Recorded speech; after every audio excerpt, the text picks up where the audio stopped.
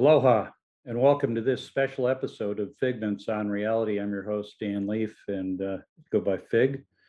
33 years in the Air Force, a long time in national security matters, and that's why I'm so interested in this topic. I hope you are too, because today's special episode is part two of a discussion of the failure in Afghanistan, the many facets of it, and especially the situation during the withdrawal.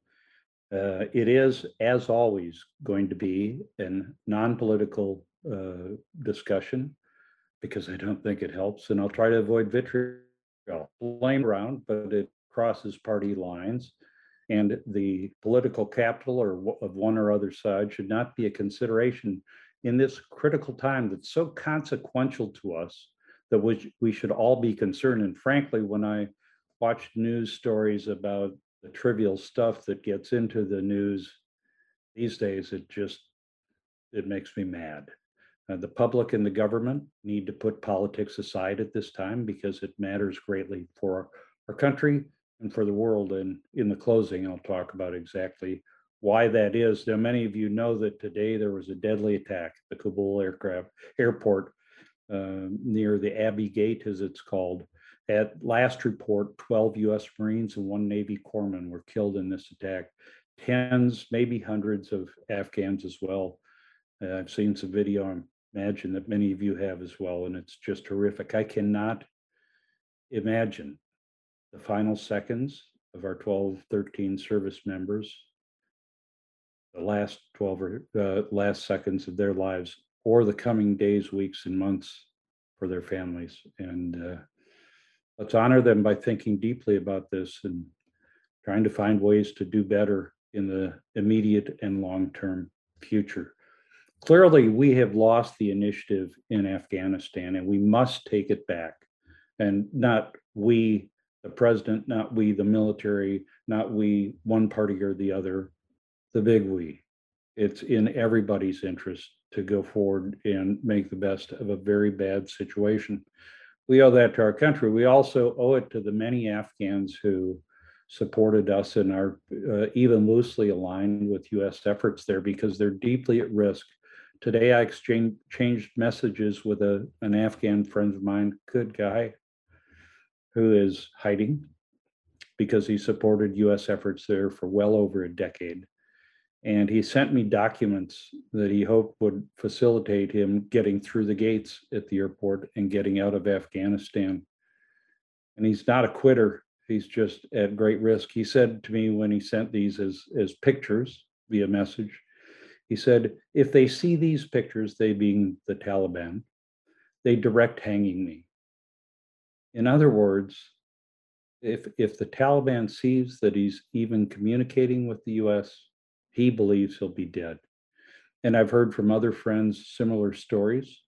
And we have a moral obligation to these people to try to save them. We can't save all of them, but every Afghan who's at risk because of their support of the United States that can get out, can be gotten out, we should do that. And we should take risk as we did today to do so. Now, there's a great risk that there'll be infiltrators, terrorists, bad guys in those who escape. We have to take that risk and counter it appropriately. There is no perfect situation here, but we put them at risk by being in their country and by asking their help, which they gave, and we owe them a chance to survive and really to thrive. So as I look at this withdrawal, and most of the terms that I would use to describe it are quite impolite, so I'll just say it's a disaster. I have to make assumptions as I look at this, and the assumptions are that, first of all, it probably could not have been done worse. I mean, really, if you look at it, got a couple pictures here from the early days of the chaotic withdrawal of the images now. I mean, this is already chaos, especially the picture on the right, and they come from our Department of Defense. But the I haven't had direct involvement in it, so let me make some assumptions for how this happened. And the first thing I want to address is what the question is. And the question is not whether or not it's a political failure. It's everybody's failure. Everybody's failure. The intelligence community, the elected leaders in charge, and the military. It's a total failure of the US national security community. And to try to shift blame is really a terrible thing. We ought not do it. So let's not. And let's ask what happened here. And I think there's a meme going around that I modified and took the politics out of. And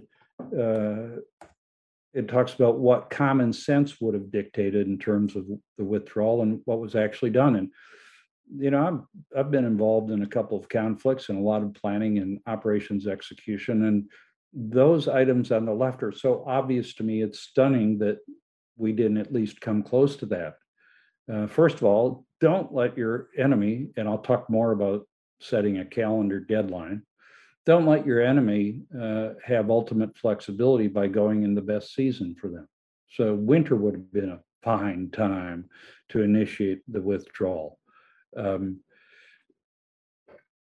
You've got to maintain support to the Afghan forces, intelligence and air support, so that they have some hope of succeeding in their efforts to maintain viability and for the government to stay in power. And then the one that really startles me is the failure to execute a non-combatant evacuation order, non-combatant operations plan. NEO is required, I think, in every US embassy, certainly any that I've been associated. In case things turn bad, you have to be prepared to evacuate non-combatants. And as far as I can tell, in the planning for this withdrawal, that was never conceded or executed.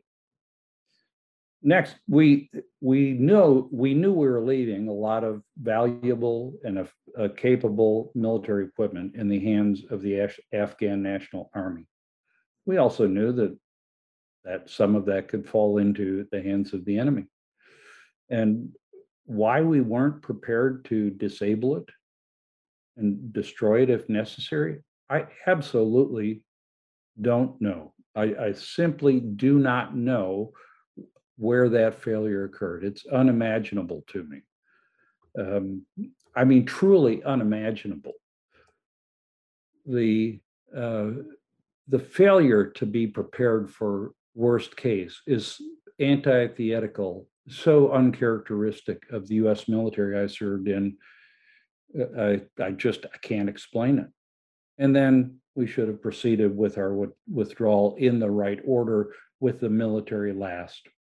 Because as we proved by having to get forces back in, getting the military out first is backwards. And then the airfield operations, there's much debate now. President Biden, in his remarks today, said the military suggested that the Bagram airfield was not of much utility. Okay, I'm not sure I agree with that assessment, but more airfields are better. Airfield operations, in any case, should have been protected and maintained to the finish. And instead, we left precipitously and didn't maintain that capability, and have had to reestablish what operational capability and what security we could for the airfield in Kabul. You see my assessment as listed over there, the withdrawal as executed. We told the Taliban what we were going to do. We terminated Bagram, right or wrong, apparently wrong, I'd say. We terminated our support to the Afghan National Army, and they collapsed. And we withdrew the US military. Now we're reacting to everything since. We had to put forces back in. We're trying to search for, locate, and facilitate the withdrawal of Americans and at-risk Afghans. And furthermore, we're going to have to respond to a better equipped Taliban and the potential for genocide and atrocities on their part and a resurgence of terrorism. The Biden administration is saying that this attack today in Kabul was done by ISIS-K. This won't be the last we hear of that threat because of the failed withdrawal. Now, why did this happen? First of all, I think some people, in my first episode, I spoke about hubris, and it's a word that fits, frankly. I'll let you read that and not talk about it much, but I think because we thought we could get away with it. And clearly we were wrong. But there must have been bad assumptions. Some in the national security community, be they military or civilian, must have given bad advice.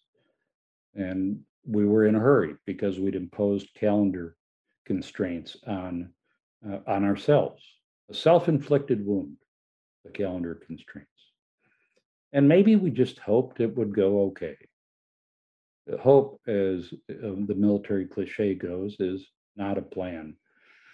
And we may not have anticipated the precipitous collapse of the Afghan government and the Afghan National Army, but we should have, in worst case planning, and simply based on decades of experience there. It's a fragile country that some argue isn't even a country and doesn't have the fabric to be a country. That's, again, it's no disrespect for Afghans. It's a very difficult environment to govern or to protect. Yeah. But the fundamental failure in my mind was the calendar-based withdrawal on any date. And yes, the Trump administration for initiating that idea and the Biden administration for continuing it bear responsibility. The president today talked again about what he inherited. I don't care. He is the president. And again, this is not a political statement, but a calendar-based operation is flawed. You give up all surprise because you tell the enemy, and I don't know if the administration views them as the enemy, but they certainly know that the Taliban are not friends, and so stated today in both his briefing and in the press secretary's briefing. Why would we want to telegraph a date certain for the withdrawal? It does not make military sense. I don't think it makes strategic sense either. It should be condition-based. The other thing you do, by the way, when you state a date certain, is you constrain everything you do and deny yourself the ability to react to changes in the environment or the situation. And your conditions should be what determine when you withdraw. The conditions can be going through the steps of that common sense withdrawal that I discussed, making sure that you have the NEO plan, non-combatant evacuation operations plan, in place, that you are ready to deal with potential loss of valuable military equipment, that you have security and have prepared for security of airfields and are well prepared and situated for evacuation operations, which anybody should have been able to look at and say, this will require some significant evacuation, no matter what. Because even if the entire country had not fallen to the Taliban, there was going to be some displacement as the Taliban moved into the void that required some evacuation. So this wasn't done. And what do we do now is the next question. And that's where I'd like us to focus, not on the assessment of blame, because that's not very productive, but on what do we do with this current situation to make it less bad. The first is, we ought not, as I said in part one of this, we ought not seek success in the withdrawal and the evacuation. Okay, it's a bad situation. The military has done an incredible job with our NATO partners of getting a vast number of US and other people out of Afghanistan. It's a gargantuan effort, very well executed in extraordinarily difficult situations. That's not something to celebrate. We did it because of an initial failure. So acknowledge the contribution of the people who've executed the evacuation operations, but don't make it the focus of the discussion. Secondly, today, after the attack, there was a lot of discussion by both the president and his press secretary about avenging the attack on our Marines and the Navy corpsmen and the Afghan civilians, don't forget. And yeah, we need to respond. We need to respond as a matter of deterrence, not punishment, to deter future attacks and to impose some cost and to validate the sacrifice of our service members. But we ought not do it for the bitter taste of revenge, and we ought not do it to claim success in something. It needs to be done, but it's not an immediate priority, and it ought not be something to say, hey, look, we got them. Well, they got us first. We need to deter future attacks, protect the current operation, and finish the job. We're going to have to communicate with the Taliban. The president has acknowledged that. And we need to do that because they're a reality. We can't wish for an alternate reality in Afghanistan where the Taliban aren't in power, aren't running what security there is there. But we ought to coordinate with them as only as necessary and absolutely not negotiate. The time for negotiation is done. Now they hold some cards. So when we ask why we're talking to the Taliban and why that was a factor in sticking to the current August 31st deadline, I don't know, but I would speculate that Taliban threats to exact a cost on civilians and remaining US personnel if we extended the deadline might be part of that. Okay, we have to deal with that reality, but not by negotiating. So we can't wish away the Taliban, as I said, and we need to acknowledge the reality that they're currently in power and we have some work to do. And let me talk about that work to do and about the next steps that should come. The first and most important thing needs to be to use a skill that seems to be lost in our country, and that's admit mistakes. Okay, this has gone very, very badly. So there were mistakes.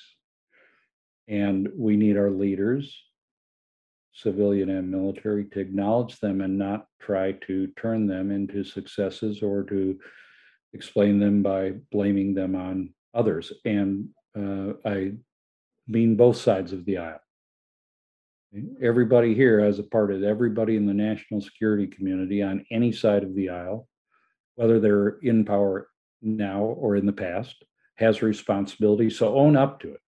There's a very good article by General Ben Hodges, Army General. I didn't know General Hodges, but he talked about his role in Afghanistan and admitted mistakes. It was refreshing. It's very much needed.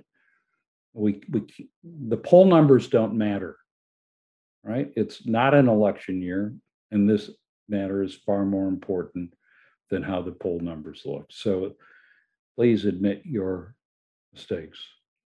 Again, as much as possible, we need to re-seize the initiative, and that comes through mandating, not negotiating conditions to the maximum extent possible. We can undo some of the mistakes that have been made by completing the evacuation, no matter how long it takes. And well, I'm not sure if we're totally stuck with the 31 August deadline, but deadline notwithstanding, however we do it notwithstanding, we need to complete the evacuation.